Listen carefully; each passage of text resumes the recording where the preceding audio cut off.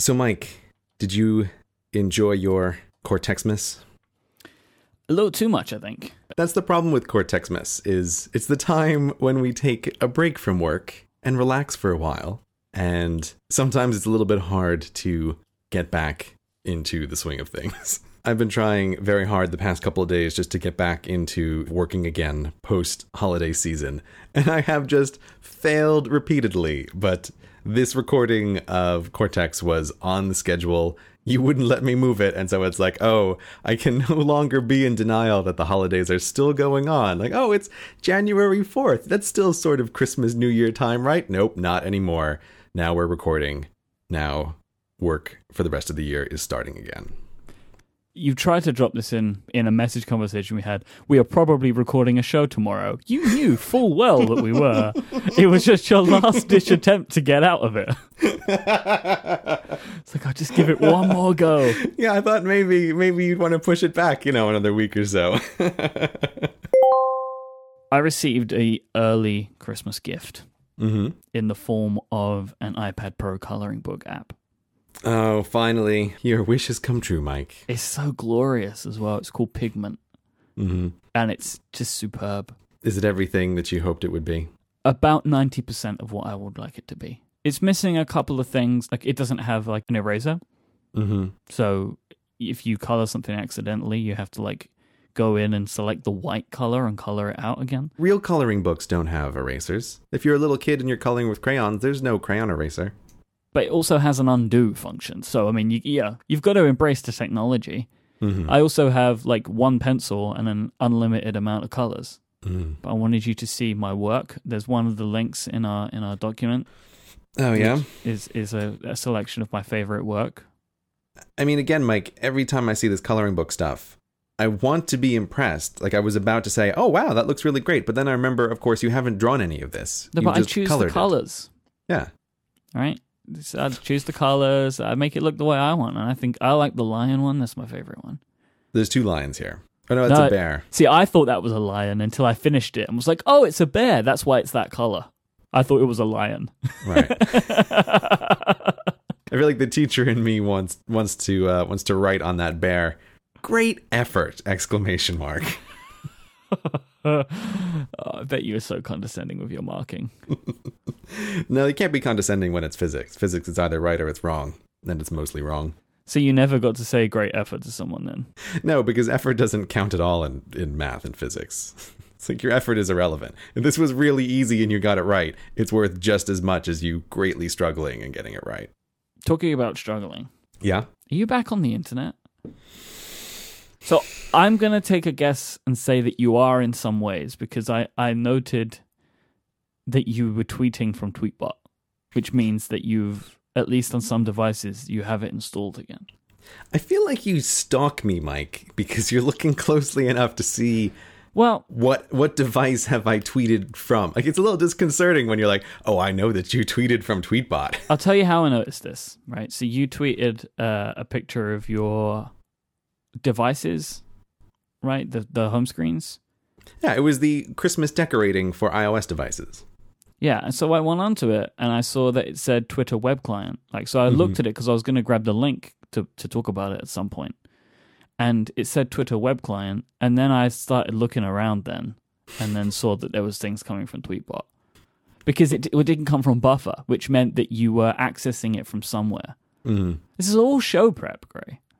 Yeah, that's what it is. It's not stalking, it's show prep. It's not stalking, it's show prep. Yeah, so the end of the year has come, and I did the dialing down for November, and then I said that I was going to extend it for a while, and I am now slowly opening up the gates again to these parts of the internet that I have left behind. And in my own attempt at preparing for this show, I was trying to think about what are the lessons that I have learned from these 2 months of quasi self-imposed internet isolation. Can I take a quick guess and say you've learned nothing?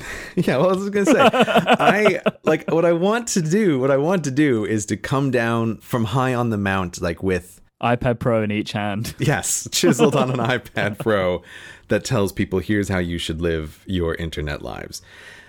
And in the end, I just have this very ambivalent feeling about a lot of it, and particularly about Twitter. Like, I'm going to say right at the beginning, I am very glad that I did this for 2 months. I think this was definitely something worthwhile to do.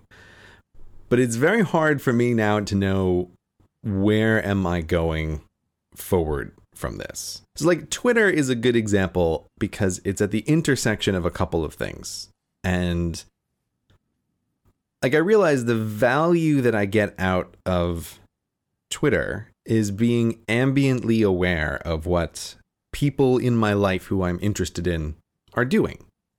And I've been really aware over the past couple months that a bunch of the people that I follow, who I don't instant message with on a regular basis, but who I'm friendly with, like, I have no idea what they're doing because I'm not on Twitter and I'm not just seeing what they're up to. And so then I have far fewer reasons to just interact with someone. How do you feel about that? The way I feel about that is it is a kind of disconnection that I wouldn't say that it isn't good, but the presence of it is good. Like, I like a certain amount of ambient awareness of what people are up to, because in no small part, I am the world's worst person at keeping up with people. Like, I am terrible about sending emails and iMessages to people. Like, I'm just very bad at staying in touch. This is just something I know about myself. I've known about myself for a very long time. Because I remember when I was graduating from high school and going on to college, everybody was always talking about how, like, oh, we'll keep in touch. And I would say things like, oh yeah, we'll keep in touch. But inside I was thinking, I know I won't keep in touch, right? Like, we'll never talk ever again. That's what's going to happen here. Chit chat is not one of your strong suits. Yeah, that's exactly right. Chit chat, a certain kind of social grooming is not my area of strength. And so that's where I feel like Twitter is an interesting tool for me, in that it provides a certain amount of value.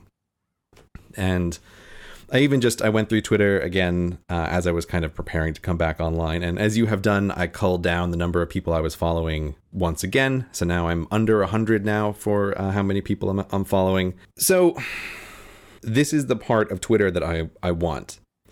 But then I'm also really aware of one of the things that's been great over the past couple months is not having just like this source of constant distraction just even available, because going on, it's just like, okay, this is just simply not an option. Like, it's not installed on any of my devices.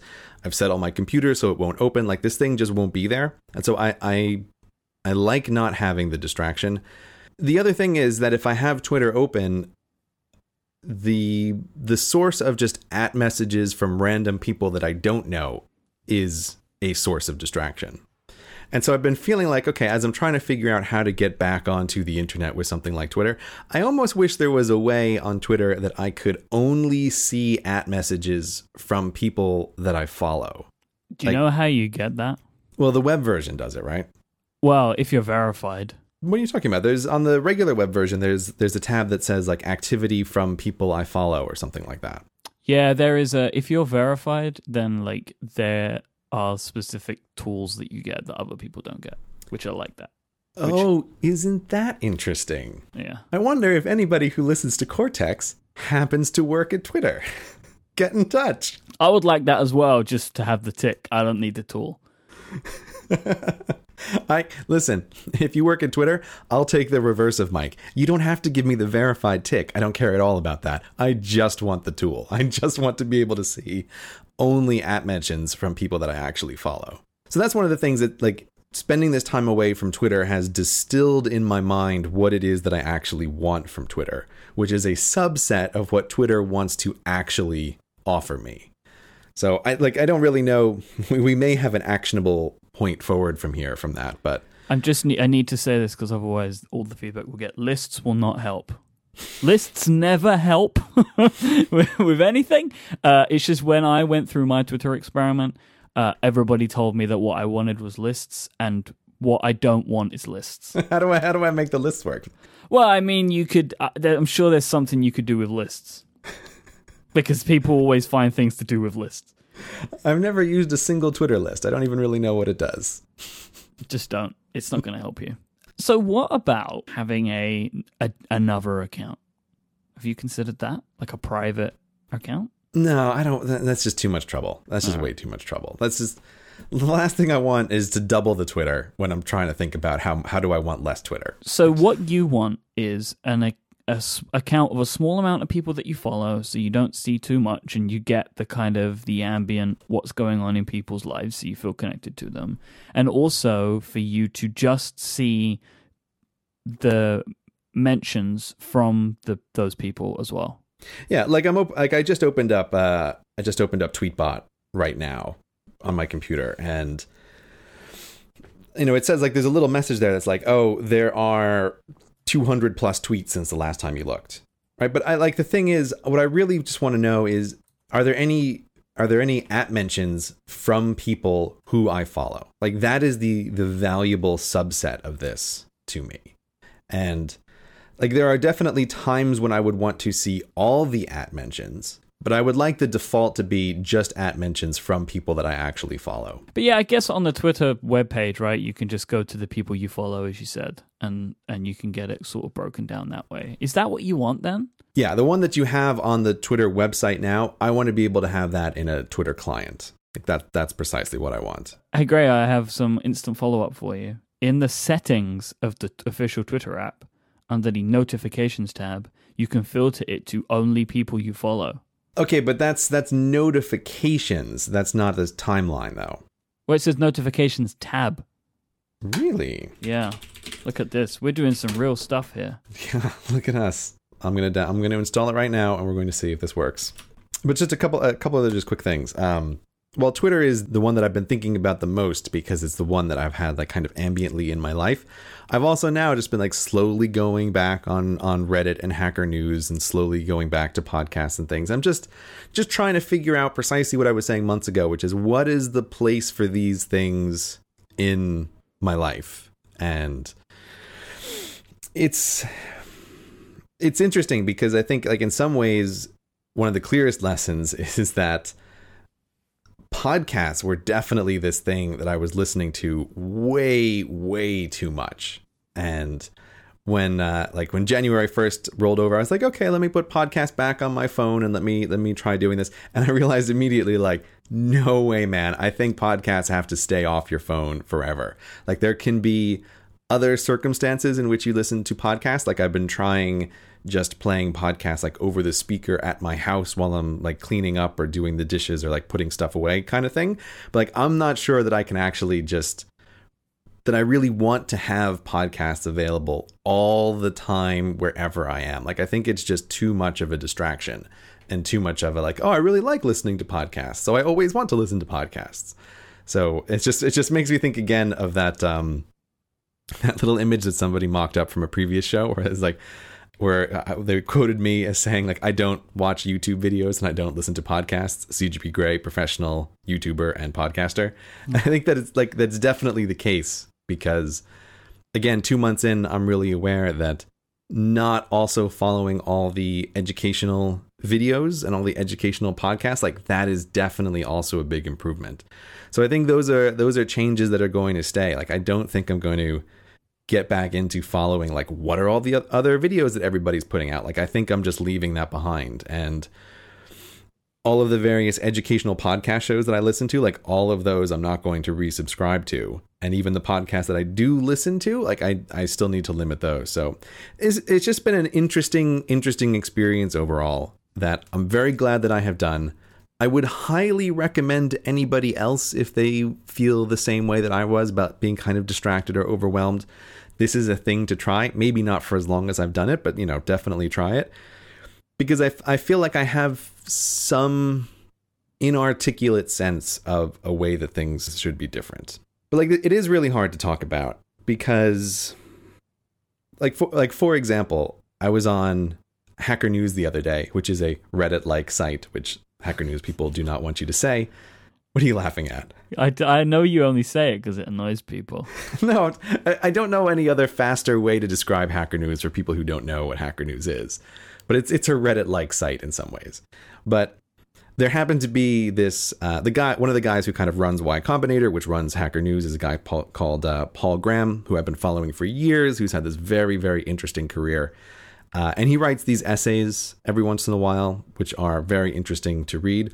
And there was just a huge, big brouhaha on Hacker News over 2 essays that he wrote recently, which were about income inequality. And there were just huge discussions about these articles of people arguing, like, is he right? Is he wrong? Did he totally miss the point? Has he gotten to the core of something really interesting? And this is exactly the kind of thing that I just didn't have any exposure to over the past couple of months, not going on these kind of sites. And this to me was just a perfect example of like, man, I just love this kind of stuff. There's something about certain kinds of people arguing on the internet in long comment threads that I just love. Like, I just love that. And that's a thing that I don't want to eliminate from my life. Like, I really get into that kind of thing. Like, I love seeing people arguing over a topic, and I just don't know now how much of that I'm going to necessarily let back in, because even just opening up the doors again to going back on Reddit and Hacker News, it's like, boy, it's very easy to just kind of spend an afternoon clicking around and looking at everything, way past the point when you're really feeling like, oh, this is a great comment thread, and you're still just like looking for more stuff. So I just don't know. I just don't know, Mike. But for the time being, I am back on the internet to some extent. Today's episode of Cortex is brought to you kindly by Audible.com. Audible includes more than 180,000 audio programs from the leading audiobook publishers, broadcasters, entertainers, writers, and more. And Audible is offering a 30-day trial membership to listeners of this very show. Just go to audible.com/Cortex to take a look at their fantastic catalog of audio programs, and you can also grab their app if you want to listen on the go. I have been listening to audiobooks for many, many years. I was looking today at my library of Audible books so I could find one to pick. My very first Audible book was Flight of the Conchords. They did a radio production before the TV show, and that was in 2007 that I got that one out. So very happy with Audible.com over the years. And there's a book that I wanted to recommend today called Rework. Now, Rework is written by Jason Fried and David Hannemeyer Hansen of 37 Signals. And this is all about the things that they have learned having run a successful business and kind of started it up from nowhere and built a great thing around them. And so basically, it is a very straightforward book. It has a lot of great little sections. It's all broken down really easily. It's nice and clear. And it just goes through all of the things that they have learned having run their business. And is a really great book for people that want to have their own small business, people that want to get out of their day jobs, people that find themselves stuck and they're looking for inspiration and guidance. This is exactly what this book is about, and this is exactly what I think people listening to this show would like to see. It's a really great book. I think that you'd really like it, and you can get it over at audible.com/Cortex, where you can sign up for your 30-day free trial, but you'll be able to choose from any of the 180,000 audio programs that Audible offer, but I would recommend Rework as a great starting place. Thank you so much to audible.com for their support of this show and Relay FM. So it's January. And January is the time for New Year's resolutions. Oh boy! So this was something, like, when I initially thought about talking to you about this, like, I've had the idea of New Year's resolutions in my big topic list for a while, because I thought it would be something interesting to talk about with you. And the whole time that I've been thinking about it, I cannot work out in my brain what I think you're gonna say as to whether you set New Year's resolutions. Because the idea of a tradition like this seems like something you would not get involved with, because you tend not to get involved in traditions like this, right? Like, everyone does this thing, which kind of is completely arbitrary. But then the more I think about it, it's like goals and objectives, which is something that you love. So I can't work out if you set New Year's resolutions or if you use January as a time for goal and objective setting. Well, you got to put some money on the table, Mike. Make a bet. What do you think? All right. In the traditional sense of a New Year's resolution, I would say that you do not do that. You are correct. Yes. I don't. In the way that I think most people mean it when they say New Year's resolutions, I do not do New Year's resolutions. Do you? No. Now, why don't you do it? Because I think you might be quite right in your assessment about why I don't do New Year's resolutions. But are those your reasons as well? It's just it's pointless to be like, oh, it's January, I set those goals. I do set goals for myself. I have used January as a time to set goals for myself, but not as like, hey, this is my New Year's resolution. I mean, like many people, when the new year begins, I'm like, it's like a time for reflection. I was like, okay, let me think. Okay, this is something I want to try and do, that kind of thing. And I've used it as a way to discuss goals and objectives on other shows before, like we're doing now. Right. And then as part of that, set goals. But I never treat them as like New Year's resolutions. Right. It's like the same thing. It's like I am now on a low carb diet, Gray. Oh, really? Yeah. Really? Yeah. You sound about as happy about it as I do when I go all in on it at first. I'm fucking hungry all the time. That's the problem. But Adina is setting meals for me because otherwise I just won't do it. Like, and as I said to her, a great motivation for me is to just make sure I'm just trying to not piss her off, right? I just feel that this is a good motivation in my life. And if she sets the meals, I don't want to not do it because then I'm going to annoy her because she put all the work in. It's a great motivational tool for me. Mm-hmm. So I'm doing that. And most of the time, like, the meals are fine. I just live in a state of constant hunger now. And I'm saying this, it's been like 4 days, but I've been hungry for 4 days. So I'm a little bit cranky. I think that was what I didn't want to do the show today, because now we're like an hour in and I feel like I'm going to pass out, but I haven't got anything to eat for the next few hours because I've already eaten all the things on my meal plan. Anyway. So you do have a New Year's resolution. I wouldn't even really call it that. It was just like, we decided we wanted to do this in like late November or whatever, and there is no point trying to set something like that up in December. Yeah, of course. We knew we were going to talk about goals today, but I have on here just a note about my own weight goals. Like, this is something that I've been setting and talking about on Hello Internet. But I was, as I was in like the middle of December, I was creeping close to my goal weight to be under 200 pounds. And it was something like December 15th or something. I was thinking, boy, if I really push it for the rest of the month, like, I could be under 200 pounds before the start of the new year. And realized, like, yeah, but what fantasy land do you live in where between December 15th and January 1st is going to be the time that you are the most disciplined ever? Like, it's never going to happen. And also, this is probably the wrong way to do it, but then because I knew this was coming, I blew it out of the water in December, man. Yeah, you really stocked up. Oh, yeah, the week before Christmas, I had 3 lunches that included burgers in 3 days. Nothing wrong with burgers on low carb, as long as you're not eating the bread. Well, that's the thing. Well, that's the thing, isn't it? Extra bread. Barkeep, I'll have all of the bread. Oh boy, do I miss bread. I did have a bagel today, which was great, but that's the only bread I've had. So you've already fallen down here. You haven't actually. I was part of the meal plan, man. It was part of the meal plan. No, there's no way a bagel is keeping you under your carbohydrate limit. Mm-hmm. I know. No. But I don't write the meal plan. Okay. Meal plan said I could have one, so I had one. All right, I'm gonna have to talk to Adina then. I'm gonna get her sorted on you here. I feel like she was trying to ease me into it. Like, I get a bagel this week, next week. No. You need to give me her. You need to give me her iMessage. Nina and I need to chat about this. That is never gonna happen. I am eating with some meals, Ryvitas, right? And the other thing is, it just makes me smile. Low carb tortillas, which their description is tastes like wholemeal.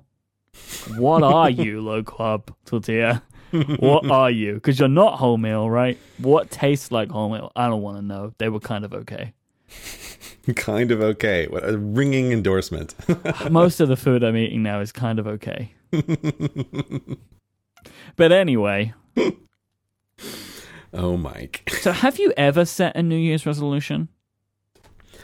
Yeah, I think the answer to that is no. I haven't ever really set a formal New Year's resolution. I almost feel like, I don't know, maybe this is going to sound horrifically uncharitable, but when people tell me, like this, when I used to be at school and people would talk about their New Year's resolutions, I swear I always felt like anyone who framed their goal in terms of a New Year's resolution, all I could hear in my mind is like, you are planning to fail. Like this seems to me the way you're doing it. Like, you might as, when people said like, my New Year's resolution is to lose weight or whatever, like in my head, I might as well have translated into, I wish to lose weight. Like that's what the New Year's resolutions sound like to me. Like people making birthday wishes. I think that's the way it seems to be culturally done. I just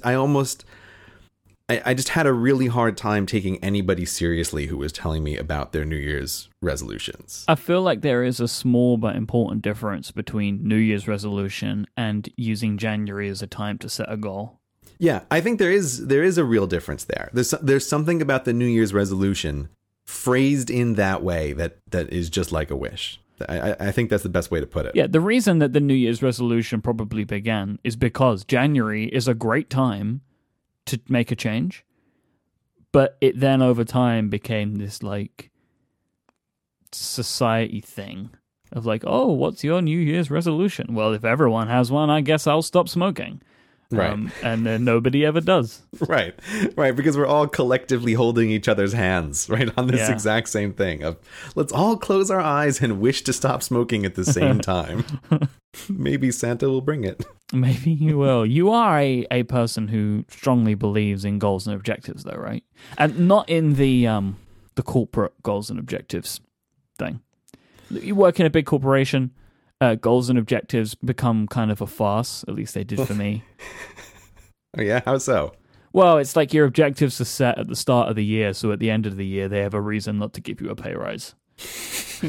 Ouch. That is effectively, in big corporations, why goals and objectives are set for many people. So the goals come down from on high, and they say, oh, you need to reach X goals, but we know these goals are never reachable, so then we can say, well, we haven't given you a raise. Is that the reason for it? Yeah. Or at least in management positions, they are used very frequently as a reason to not give somebody a raise. Oh, you didn't meet this performance goal. Mm-hmm. It's all about performance management, Gray. That's what goals are all about. Yeah. But I'm sure that you don't do this so you don't give yourself a raise. I'm not in the position to just magic money from nowhere to give myself a raise. Isn't that what happens when you put out a video? Isn't that what that is? Like magicking money? It's not magicked from nowhere, though. Well, it depends, I guess. But that's the feeling in a corporation, right? Like, oh, there's just this gigantic entity which can dole out money that from your perspective seems to come from absolutely nowhere. Well, the fact that like the terms bonus pot are used is funny because it makes you imagine like at the end of the rainbow. Right. There's a leprechaun distributing everybody's bonuses. Yep. That's funny. I mean, I had just a tiny taste of that being a teacher where we had, they always had some awful, at the various schools, they were called different things, but they were always awful. And they were like self-improvement targets that you had to, set for yourself at the beginning of the year and hit at the end of the year. And one of my bosses, I always loved her because she was really explicit about it. She was like, okay, listen, we're just going to set these so that you can't not hit them because you want to be able to say you met all your self-improvement goals, and I want to be able to tick all the boxes that said you met them. Because if I don't tick these boxes, the people above me are ticking boxes that say I have ticked all the boxes. So like all we want to do is like tick a bunch of boxes all up the chain. That's the inverse of what I was suggesting. Like what I'm saying about corporations, but like that person is doing it because it's beneficial to them. Where like in some scenarios, it might be beneficial to not have people meet all of their goals, but you to meet your own. That's what I mean. Like this is funny because it is the reverse. And then of course, when I was in charge of a form of kids, I had this exact same thing then trickle down onto me, where I had to have the kids do their little self-improvement sheets over the course of the year. And just as my boss was explicit with me, I always explicitly told those kids, okay, listen, here's the deal. Like, this is a bunch of nonsense, but we just need to make sure these boxes are ticked at the end of the year. And I forget what it was, but I used to have a list of 10 that I just told them to pick from, of like, look, here's goals. You like, there's no way for me to prove that you haven't done it. You can just tell me that you've done it, and then I can tick the box at the end of the year. And they were horrible goals. Like, I will attempt to be more organized over the course of the year. And it's like, great. Yeah. Little Susie, at the end of the year, you can just tell me you did it and I can tick the box and we can both go on with our lives. Because if we don't do this, then you have to go to like the guidance counselor and I have to be giving an explanation about why all of my students didn't reach all of their goals. Inspiring the hearts and minds, Gray. I think that is inspiring in its own way, right? To not lie and to just be like, listen, this is a valuable skill that I'm imparting to you right now. Sometimes work is meaningless and you just need to get it done and nobody cares how well it's actually done. I think that's an invaluable lesson. Don't you? I feel like there's a line that I don't know about. I can't say how I feel about that one. But anyway, we today are not talking about those kind of corporate, academic, totally nonsensical, existing for entirely other reasons goals. We're talking about actual goals that are useful to people. I think that's what we want to talk a little bit about today. Now, I'm going to assume that you do have lots of these types of goals, and a lot of these goals for you are measured in metrics. There's a broader context here, which is sort of like the opening of the show. I was having a hard time talking about how I felt about the return of social media in its various forms. I sometimes have a little bit of a hard time talking about goals because my view on this is that the point of having a goal is not the goal itself, but it is to encourage you to be thinking about systems that help you reach that goal. I mean, maybe that sounds obvious, but I have just run across enough people who sort of set the goal and then they'll maybe attempt one or two things to try to reach it. They fail at those things. And then, like the New Year's resolutions, the goal just gets kind of swept to the side and not directly looked at again. Or treated as like this is impossible. Yeah, or treated like it's impossible. And yeah, so I really feel that the important thing is to think about it in a systems way. Like the goal is just there to stimulate your mind to think about how you can change things over the course of time to approach that goal. And yes, I agree that having numerical goals is extremely useful. I mean, I think maybe all of my goals can be expressed in numerical format. I'm trying to like mentally run through some of the main things that I have on my list. And yeah, actually they can all be expressed in some numerical form. I don't think I have any goals that are not expressed in that way. What type of goals do you have set then? And how do you record them? Like, do you have a list of goals somewhere? Yeah, I do keep a list. So one of the things, okay, so let's back up a step for a second. So I don't do these New Year's resolutions. Again, I don't wish upon a star that things are better than they were, because that goes nowhere. And I also think that a year is just a ridiculously long time to try to plan for anything. Like, no one can really plan for anything a year in advance. So I do reviews basically every quarter. And that is my biggest time frame over which I really think about stuff. And so I do actually have, I use Omni Outliner for this. But I have just a list of like the things that I might want to attempt this quarter. Like, what are the goals for this quarter? And I like to think in 3-month time frames because it's relatively easy to kind of look back over the past 3 months and think, okay, how did things go? Where did things work? Where did things not work? And look forward 3 months and think about, okay, how can I possibly change things? What could be better? I think that's just a much, much better human time frame to think over as opposed to a year. Because really, we don't have that many years. But you get 4 times as many quarters. Reviewing that more frequently allows you to make more course corrections than just trying once a year to change something. So what types of things are there then in that list? Well, some of the things are private things, but the public thing that I can say is like what we mentioned before, like weight. So like I've been trying really over the past year to get my weight under 200 pounds, which is, I have no idea how many kilograms that is. You want it in kilograms, don't you? I don't know. Kilograms? What, you don't know kilograms? I'm not a European. Well, no, okay. I do things in stone and pounds, my friend. Oh. Like a good person from the United Kingdom. Stone has got to be the worst measurement of weight in the world. Yeah, it's horrific. I don't even know how many pounds are in a stone. It's like 12. It's 14. There you go. You just told me that you measure things in pounds and stones, but you don't have any idea about pounds and stones. Yeah, because I just do what the scale tells me. It tells me like X amount of stone, X amount of pounds. Like that's all I need to know. But there's nothing, I can't find anything that does pound to stone conversions because it's just dumb. Any conversion tool will do pounds to stone. Yeah, but I'm just typing it into the browser and I just wanted to do it for me. If you use Google, you'd have no problem. No, Google won't do that.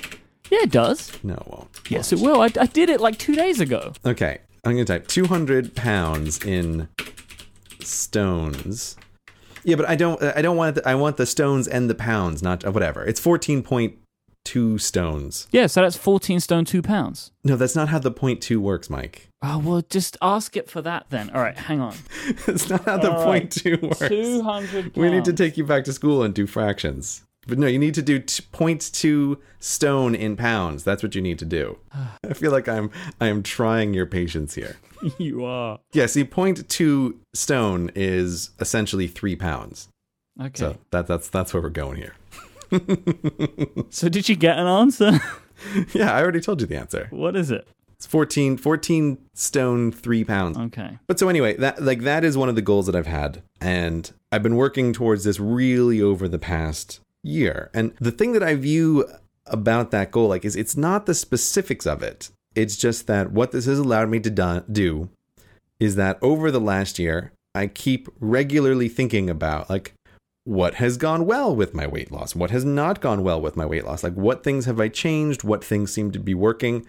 And slowly over the course of the year, by paying attention to what works and what doesn't work, like, I have started to cobble together for myself a system of things that work for me, and that if I do them, my weight on average slowly goes down. And like, to me, that is the important part of this, is the system of things that you do, not just the actual goal itself. But I suppose in most instances, the system doesn't reveal itself until you've already set the goal and start working towards it, right? Like, that's where the system would fall out in most instances. Yeah, that's exactly it. Like, it's like you're saying your goal is to travel west. It's like, okay, well, you need to start moving west, and you will figure out good ways to go and good ways to travel. Yeah, like eventually you'll work out what to do when you're faced with a mountain. Right. But the goal is just the direction that you're setting. But I only say this because I just come across many people who seem to think that the goal is the thing. And I think you really have to think about it in terms of systems. Like, what is it on a daily or weekly basis that you are actually doing? And be very open to the idea that many things that you will try may be totally ineffective. And the important part here is that you're just reviewing that and thinking, was this thing effective? It seems to not be, so let me change that, and let me try something different, and let me just keep trying a bunch of different things, and eventually seeing what works and what doesn't work. Yeah, maybe one of the things is you eat wholemeal like tortillas. I predict that wholemeal like tortillas will not be a thing that you will keep in your diet. Oh, I predict that as well. They're fine, but I would like something else. Well, actually, what I want, Gray, is regular tortillas. Right. That's what I want. Yeah, that's what you want right now. But it's not what I get. This episode of Cortex is brought to you by Backblaze. Backblaze is the personal and business backup for Mac and PCs. With Backblaze, you'll get unlimited online backup for documents, music, photos, videos, and all of your vitally important user data. I personally think if you don't have online backup running on your computer, you don't have a working computer. Online backup is just an absolutely vital part of your system. And I personally run Backblaze to make sure that everything I do is always backed up in the cloud in case there is some kind of catastrophic disaster at my house. There's a robbery, it burns down, there's an HFS Plus error. You never know what's going to destroy a drive at a moment's notice. If you don't have Backblaze on your computer, go to backblaze.com/Cortex and you will get a 2-week free trial to give it a test drive. Now, maybe you're already backing up with Backblaze. Well, they have something new that they want me to talk to you about for IT professionals. It's called Backblaze B2 Cloud Storage.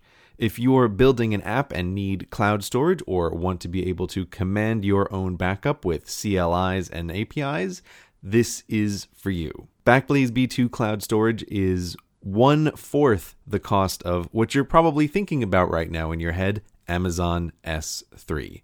Backblaze is way cheaper. It costs just $0.005 per gigabyte. There is an open beta available right now. So if you're looking to build an app that has cloud storage built into it, you want to also go to backblaze.com/Cortex and check out their B2 Cloud Storage. So whether you are just a regular computer user who wants to make sure that all your stuff is backed up, or you're building an amazing app with a cloud backend, Backblaze is for you. Once again, thanks to Backblaze for supporting the show. Well, okay, so here's an example, actually, just to your own particular circumstance about going on a low-carb diet. So there's various different ways that someone can try to do this to reduce the number of carbohydrates that they take in. And when I first tried this, I found that it was obviously very effective, but it was very hard to stick with over any period of time. I was like, man, if I'm having a bunch of low carb days in a row, like I can see on the scale that my weight goes down, but I was just being honest with myself and saying like, okay, yeah, but I have a hard time doing more than 4 or 5 days in a row before I just like, I need a pizza, right? And you just eat the pizza. And so I tinkered around with it and eventually discovered that for me anyway, like one of the little tweaks that really worked was it's not strictly slow carb, but like allowing myself to have cheese as part of this diet. So like little snacks of cheese throughout the day. And like that made all of the difference in the world, just this little change. It's like, okay, this is technically a worse slow carb diet than I should be doing. But this tweak makes enough of a difference to me that it works better over the long run. Like my weight loss might be slower than it would be if things were perfect, but I'm not a perfect human being. And I need something that's like easy to snack on that I actually like to snack on. And so like this change makes a difference. So that to me is like part of the system. Like I'm changing the diet and the way that I eat things to make the changes over the long term. I like cheese. Yeah? Do you like cheese? I do like cheese. Yeah. Are you eating cheese? Not as much. Yeah. See, you might be where I am in a little while. I hope so.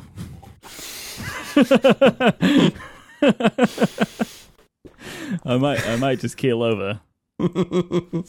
So far, the jury is out. I'm assuming that not all of your goals are personal goals, though. You have business-related goals, right? Well, yeah. So this is the other thing. Is like I find it very, very helpful to be able to track numerically what it is that I've actually set as goals.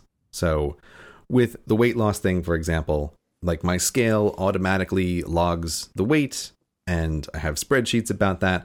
And I like to be able to look at the trends over the long term. Like I think that's also a very helpful thing, is the longer time frame that you can possibly look at something.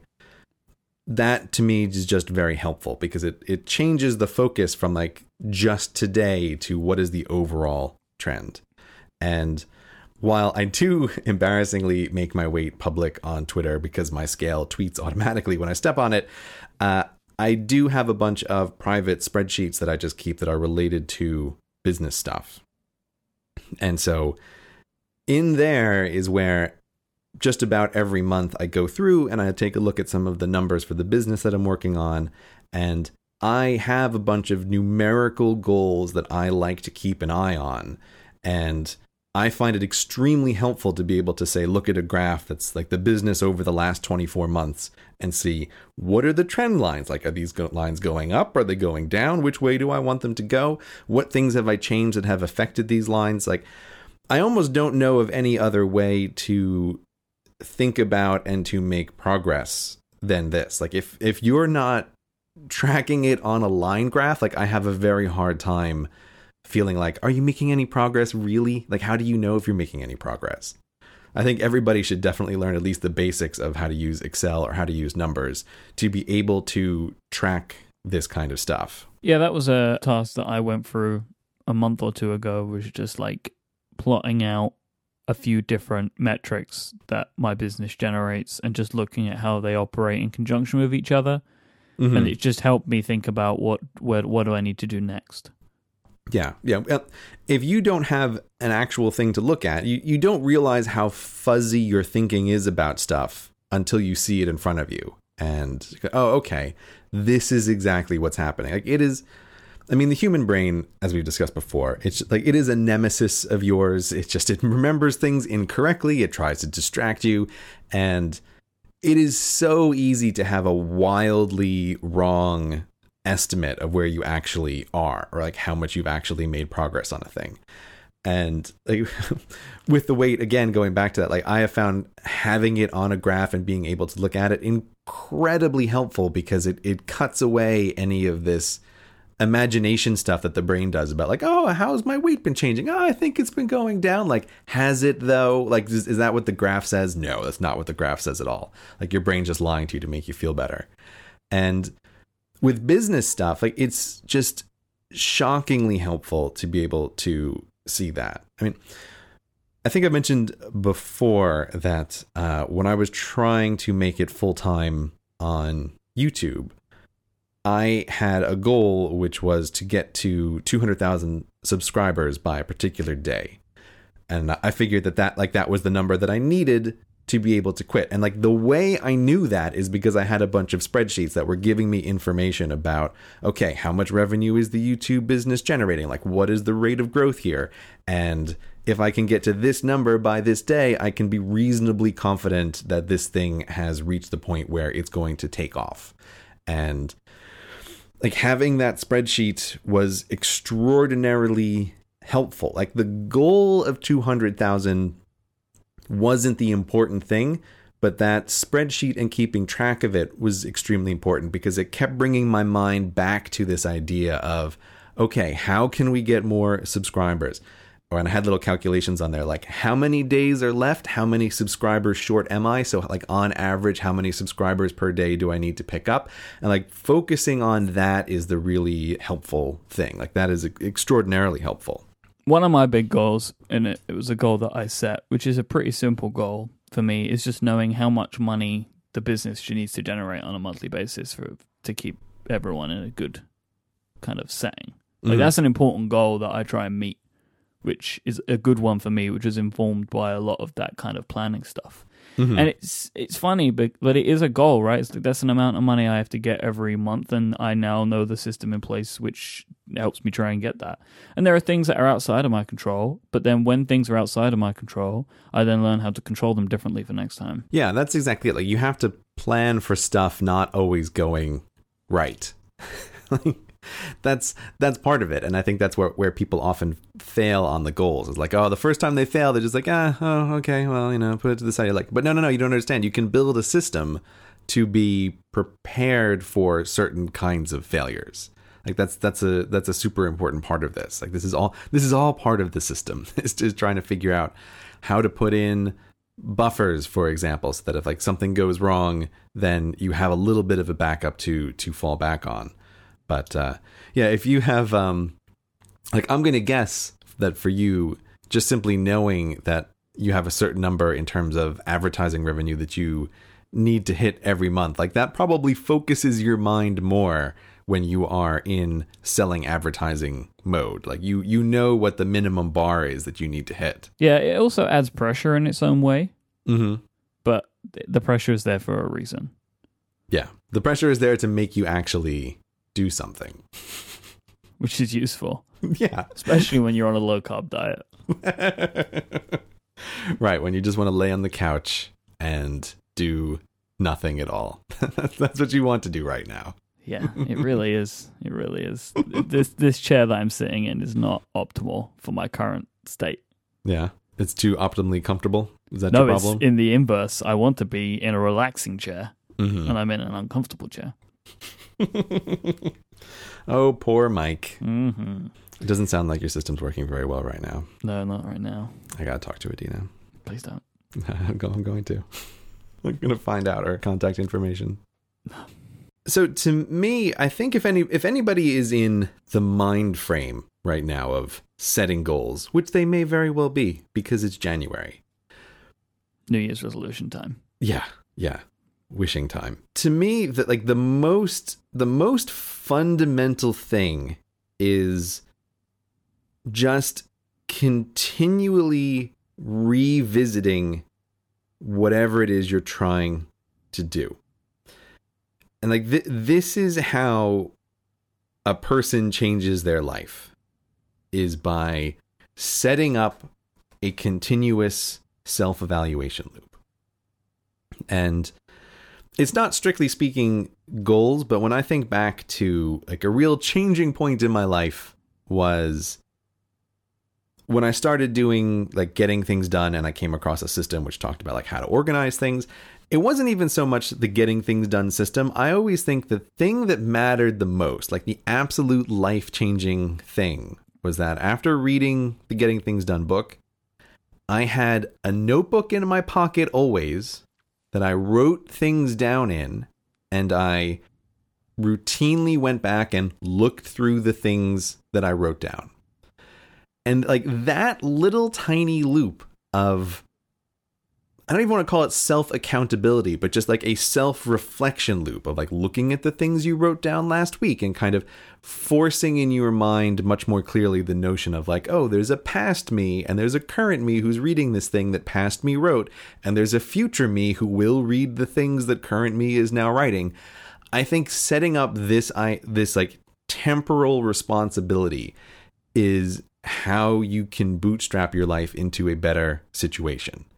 And so like if you're trying to set some goals, the important thing is whatever you're going to do, make sure that you are revisiting them on a regular basis. Like this is the absolute key, because if you force yourself to keep revisiting them, if you're not getting closer to your goals, it forces you to think about why. Like, what is it that has happened over the past week or 2 weeks that has not caused motion in the direction that you want? Like, that is really the key thing, is this self-evaluation loop. Keep revisiting it. Keep thinking about it consciously, because if you don't, it just goes away. And I think that's why the New Year's resolutions go away, is because people think about them on January 1st, and then they just don't really think about them ever again. Right? Like, that's why they just disappear over time. Like that to me is the real core, and that is like the fundamental system of all systems, is the very notion of just revisiting what it is that you do and thinking about it. Like that is the thing that changed my life, having a little notebook and going back to it on a regular basis. It hardly even mattered what I wrote down in the beginning, a bunch of nonsense probably, but like that's where it starts. Gray, the time has come to return to Ask Cortex. It has been a long time. Yeah, we had maybe, 3 shows where we were so busy talking about iPad Pros that we didn't have any time to talk about. We had so much stuff to talk about. There were so many iPad stories to tell. I have many more, but I'm holding away. I have to say, I am filled with more iPad Pro stories, but feeling like I am consciously refraining. Yeah. Because I could talk about it for forever, and I will. But we're trying to pull back. Today we thought we would revisit Ask Cortex. So worry not, ye Android user.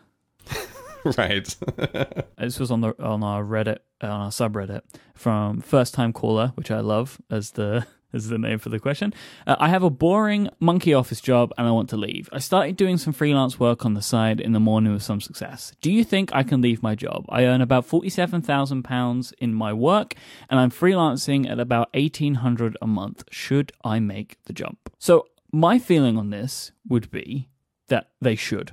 Because $1,800 a month freelancing when you're also working a full-time job, that's pretty good going. Like, you're pulling in some serious money at that point. Like, this isn't just like a hobby. And I think that if you can pull in $1,800 a month when you're still working a full-time job, if you were able to devote yourself to that freelancing work, if that's what you want to do, that freelance work, then I think that you should do it, because that was the mindset that I was in. I was pulling in, from Relay a good amount of money, like it was probably like 2/3 of my wage or something before I made the jump, because I felt like if I can just in my evening hours and in my spare time pull this amount of money in, imagine how much I could do if I was able to put all of my money into it. And also, some of your expenditure will probably go down if you stop traveling to an office every day. All those sort of things, when you start adding them up, it can really help. And so for me, I would say that if you are in this situation, if you're earning like good money at your freelance thing, at the thing that you want to do, I think that you should probably give it a go. So of course, there's not a huge amount of detail here, so we have to do some speculation. Yep. And so, like, just running the numbers, so they're pulling in about £22,000 a year. So we can say they're earning. Just rounding it off, we can say they're earning about half as much from their freelancing as they're earning from their actual work, right? Which is pretty good. I guess, like, I might be slightly more risk averse than you are, because there's two things that I would want to know to feel really confident about answering this question. The first is I would want to know if the person has any kind of buffer fund.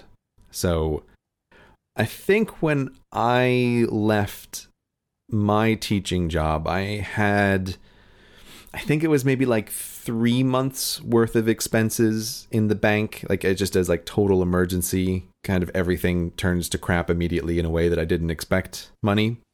Maybe it was closer to 4 months. I don't remember exactly. But so I think just for sheer sanity, I would want, before making a leap like this, to have some emergency backup money. Do you know I had none?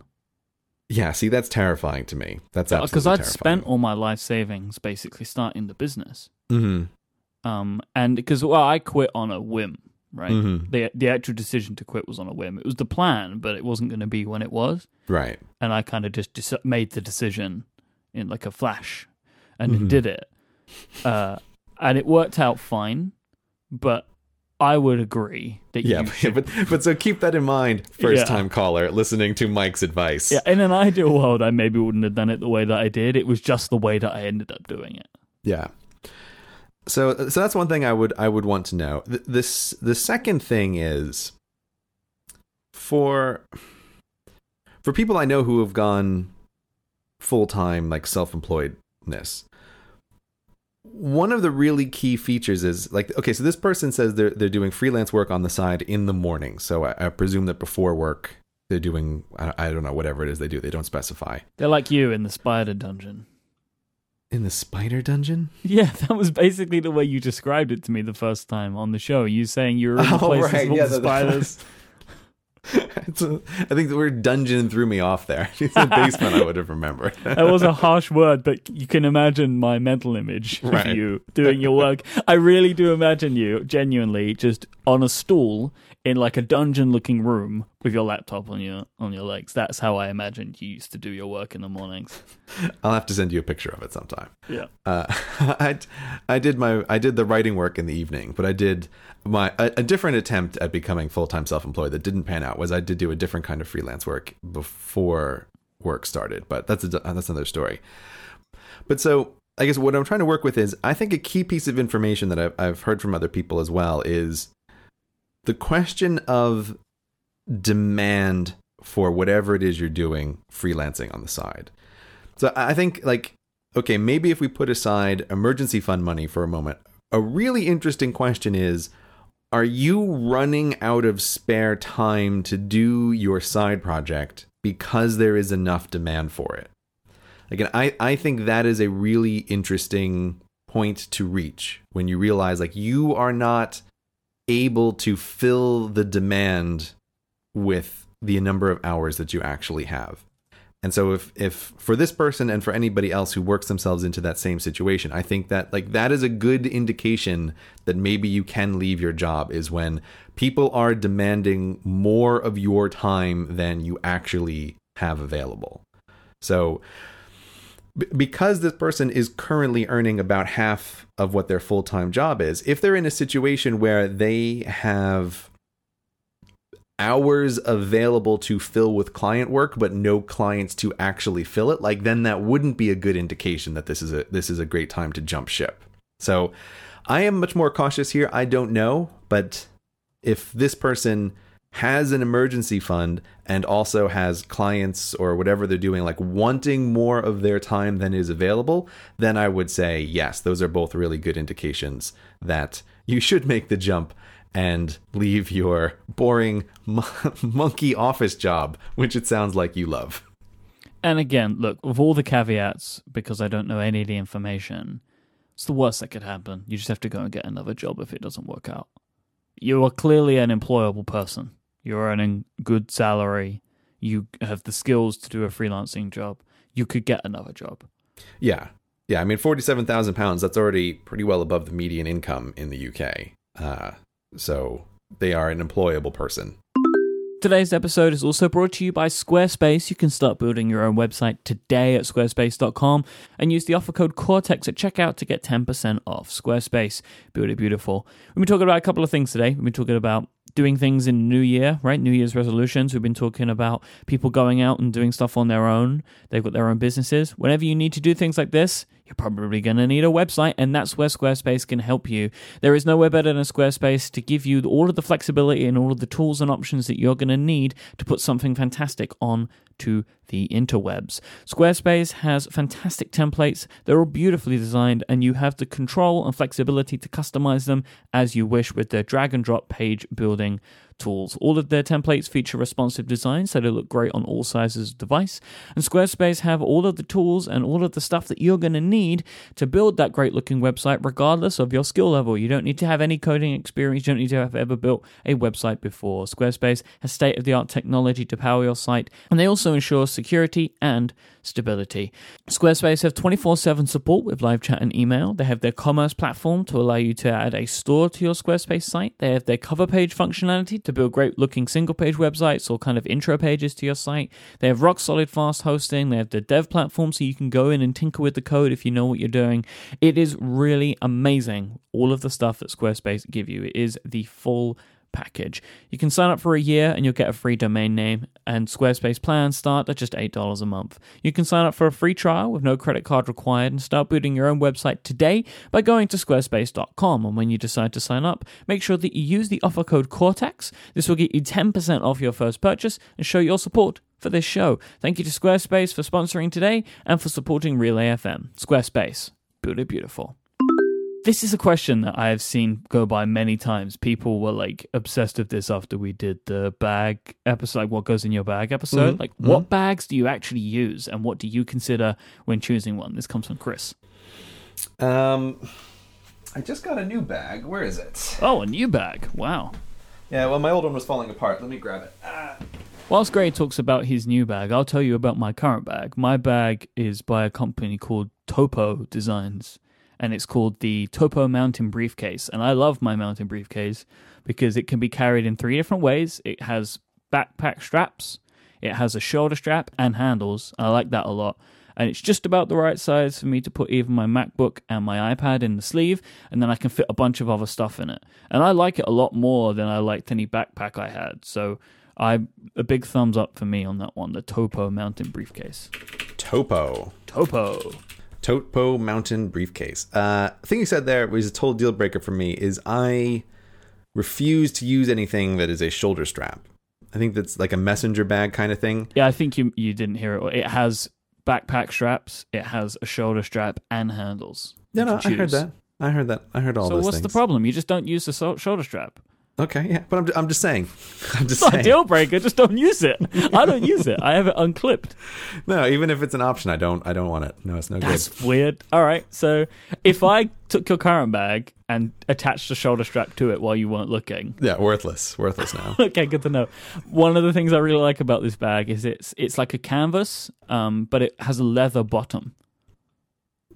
Oh, So gross. like if you set it down, it doesn't like soak in liquid. Why is that gross? Leather's just gross in a bag. It smells after a while. It's on the outside. It's not on the inside. It's not leather on the inside. Okay, but it still smells after a while. Everything smells after a while. Not plastic. Does if you burn it. Anyway, Yeah, if you set your bag on fire and it's plastic, then it smells really bad. Of course, you'd have something leather. That seems appropriate. Is it handcrafted? yeah, Oh God, is it really? probably. It's made in Colorado, so Uh-huh. Yeah, this looks like your kind of bag. mm-hmm.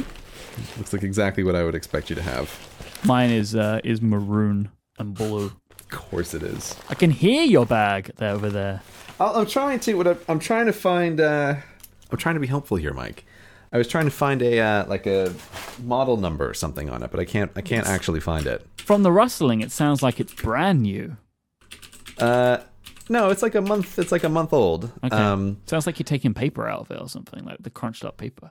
No, it's just made out of space age materials. It's not made out of the hide of a dead animal like your bag. Canvas, mainly. the canvas animals that roam the fields. Yeah, everybody knows about those. So what I'm currently using as my most often bag is from Asics, and it's a bag that is designed for runners, which is not even remotely how I'm using it, of course.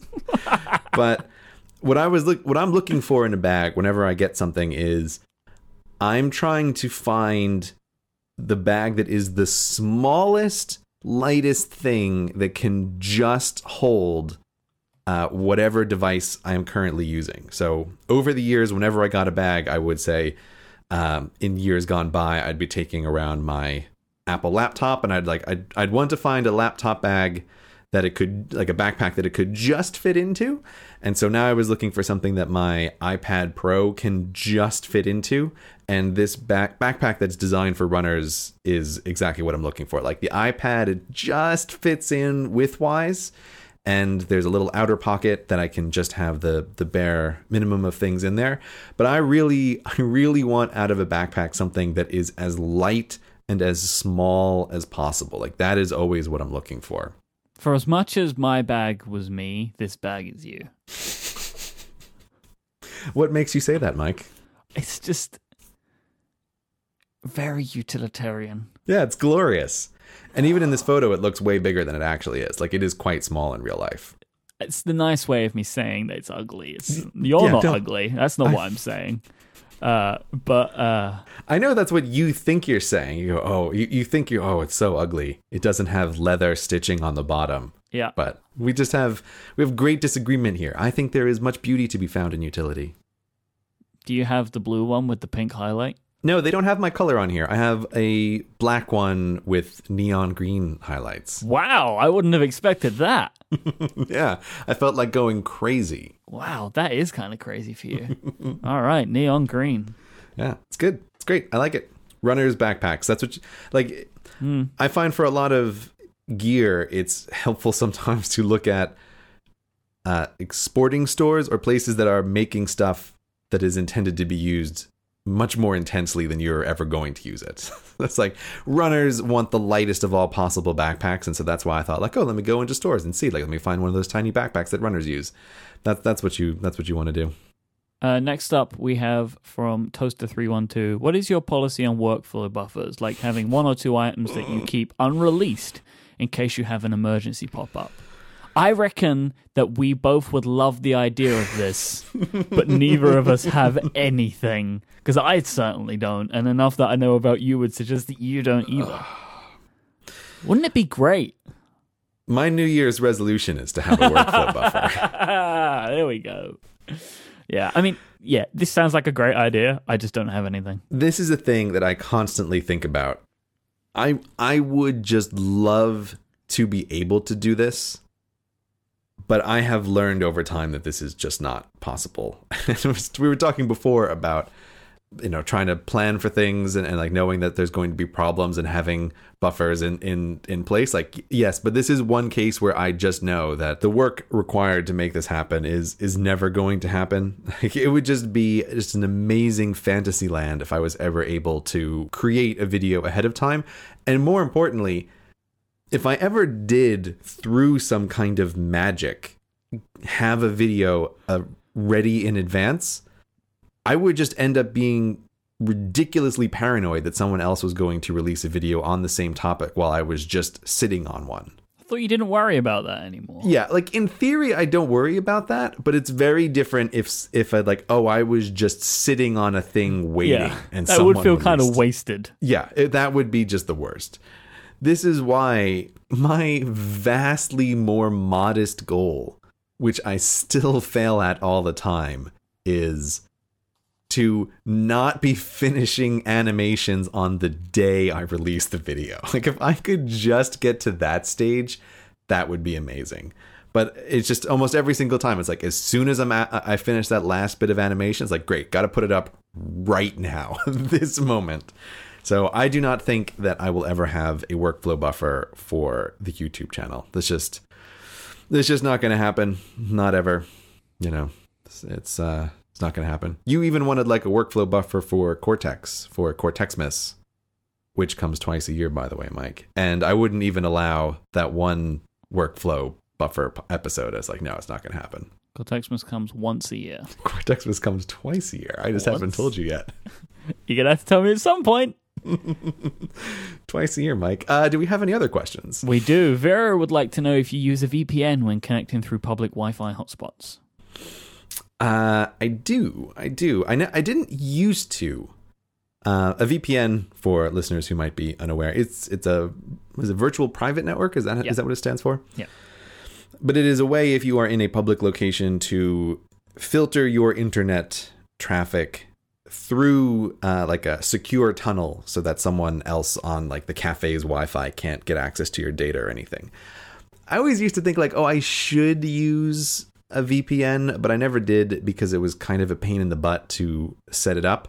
But I recently discovered Cloak for iOS, which I highly recommend because of one feature that totally sold me, which is its ability to automatically turn on and turn off the VPN. Yep. So you can tell it, I trust my home network and I trust the connection built into my cell phone, and every other internet connection is totally untrustworthy, and it just automatically turns on.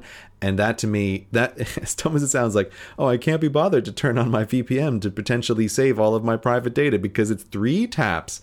But I hate doing stuff manually, and so Cloak does it automatically, and I love it for that. So that's what I use I installed it on everything that I have as soon as I found out about that feature.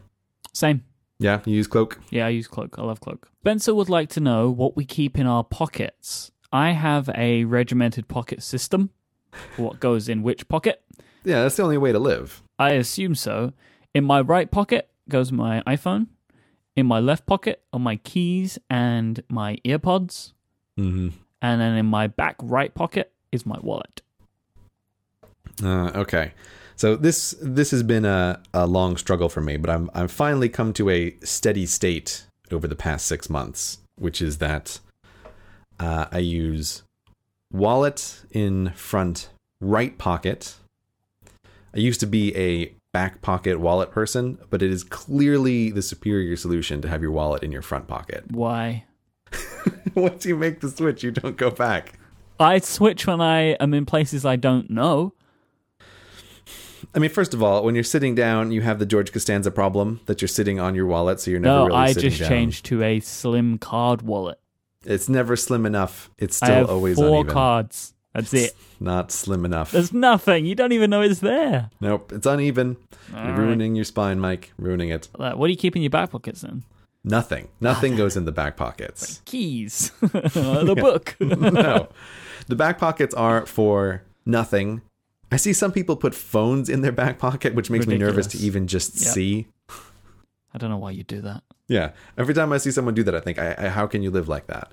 But so, wallet in front right pocket, iPhone in front left pocket, and then the thing that I've recently switched to, which I really like, is this little, it's not a key chain. It basically, it's called KeySmart. It's this little thing that turns your keys into like a Swiss Army knife is what it looks like. They fold together into this little package, and I then can use that useless little coin pocket in your jeans on the right hand side. I can put my keys in that previously useless pocket, and so now everything is nice and isolated from everything else. There's not two items in any pocket. Everything is in its own little pocket. So that's the way I roll. Do you use your iPhone left-handed? Yeah, I use my iPhone left-handed. Are you left-handed? No. You answered that very defensively, by the way. It's okay to be left-handed. Well, just because I know where this is going, because everybody seems to freak out when they discover this. I know other people who do this, but... Well, I'm left-handed and use my iPhone with my right hand. Okay, yeah, so you do the same thing then? Yeah, I don't think it's weird that you do it. I just wanted to know if you were left-handed. No, I'm right-handed. All right. As humans are supposed to be, apparently. And well, then why am I left-handed?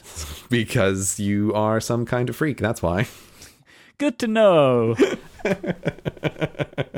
Shahar would like to know, what headphones do we use? And wonder how much of an audiophile you are as well. Do you care about really great sounding audio? Like more than you maybe should? No, Okay. I'm not an audiophile. All right, well, what headphones do you use then? I don't obsess over things that aren't real. Like, the super audiophiles, they're just playing in an imagination land. That's what they're doing. I use two headphones depending on the circumstances. I use the Bose Quiet Comfort noise canceling headphones most of the time. That's what I'm wearing right now. If I go out to work anywhere in public, I often like to take those because they're just great at canceling sounds, and they are vital for any kind of travel where there are going to be other people, particularly children, like on airplanes or crying babies or something. You can't live without them. So those are like my heavy lifting headphones. And then when I go to the gym, or if I'm moving around a lot and I do want to be listening to something, I have the Jaybird Bluetooth headphones, which are pricey, but they are totally worth it, mainly because most Bluetooth headphones are garbage with terrible battery life and terrible connection problems and terrible sound. And the Jaybirds are the only ones that I have tried that are actually worth the amount of money that you pay for them.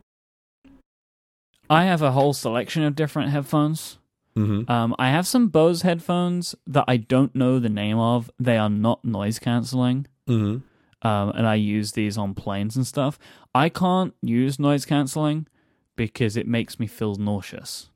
Yeah, if you turn on the noise canceling, I think there are just some people who are built this way. If you put headphones on and turn on the noise canceling, it freaks some people out. And I feel a little weird if I have them on my head and there's nothing playing. But I'm fine once there's music or something coming through the headphones. Or like I do sometimes on an airplane, I will play airplane engine noise through the headphones that I'm listening to. No, why? What?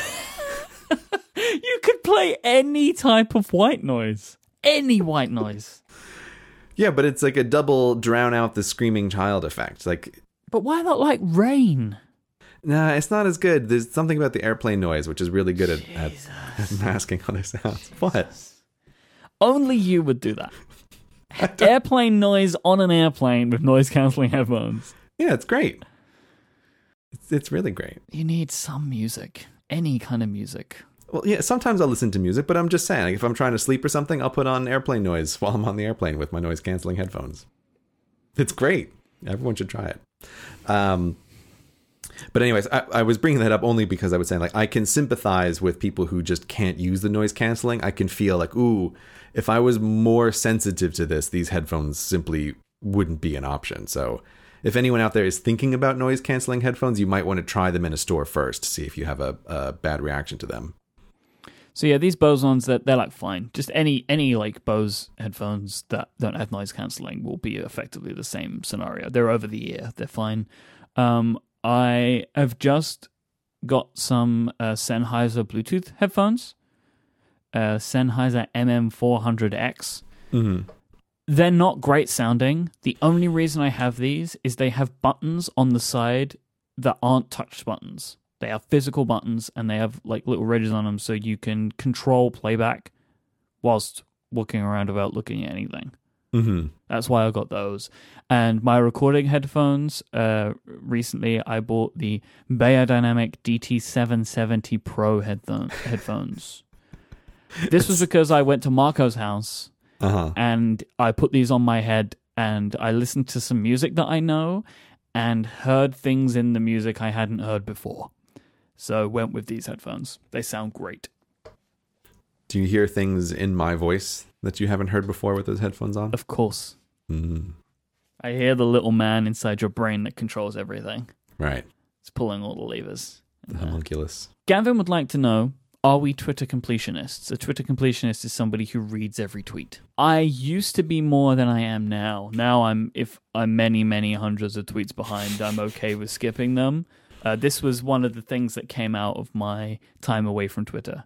Mm. But now I'm okay with it. I do like to read the majority of stuff because I follow these people for a reason, because I want to read what they have to say, but I don't go crazy about it now like I used to. I'm going to assume that you're not. No, I've not, and I've never been. And it's in no small part because I've always felt that, we're talking about Twitter again, but one of the benefits of Twitter is its currentness.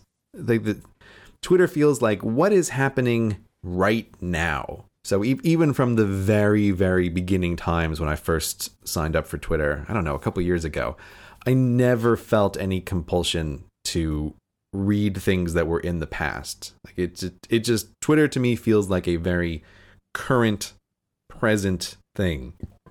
And so I've always found the notion of people who are Twitter completionists to be just a little weird, but that's not what the tool is, right? I mean, of course, the tool is whatever people want it to be, but that just seems so anti my conception of what Twitter is for. So I am not and have never been a Twitter completionist.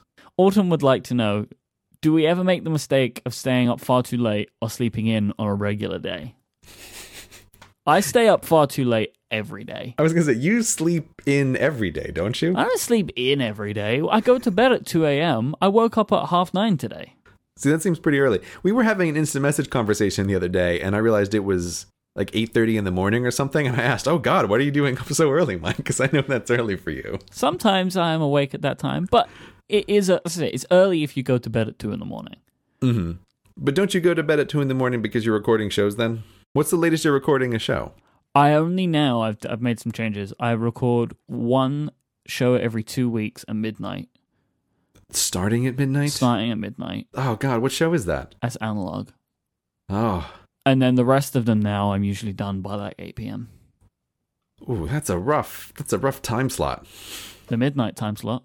Yeah. Yeah, working the late shift. Yeah, it is tricky. Hence why now it's every 2 weeks. So yeah, you just stay up late all the time then. You stay up to 2 in the morning because that's just the way you are. Yeah, that's just the way I am. You can't change that. Can't change it. Can't fight it. So you have to be self-employed so that you can stay up until 2 in the morning. Yep. It's an absolute requirement. So, I mean, the question, of course, do you ever make the mistake? The answer is, of course, right? Humans make the mistake of doing this.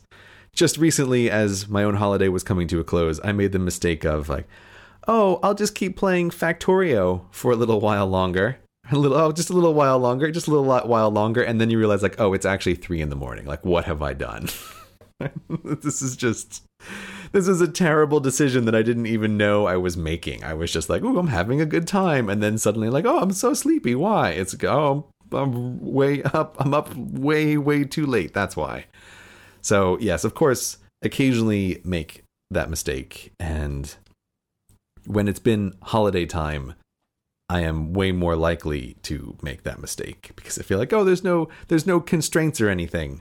And then it is it is that very mistake that I find compounds for me in a bad way. Like, I definitely know that I am a person who benefits from routine. And no matter how much I might think, ooh, breaking the routine is fun sometimes, there is always a price to pay for it later.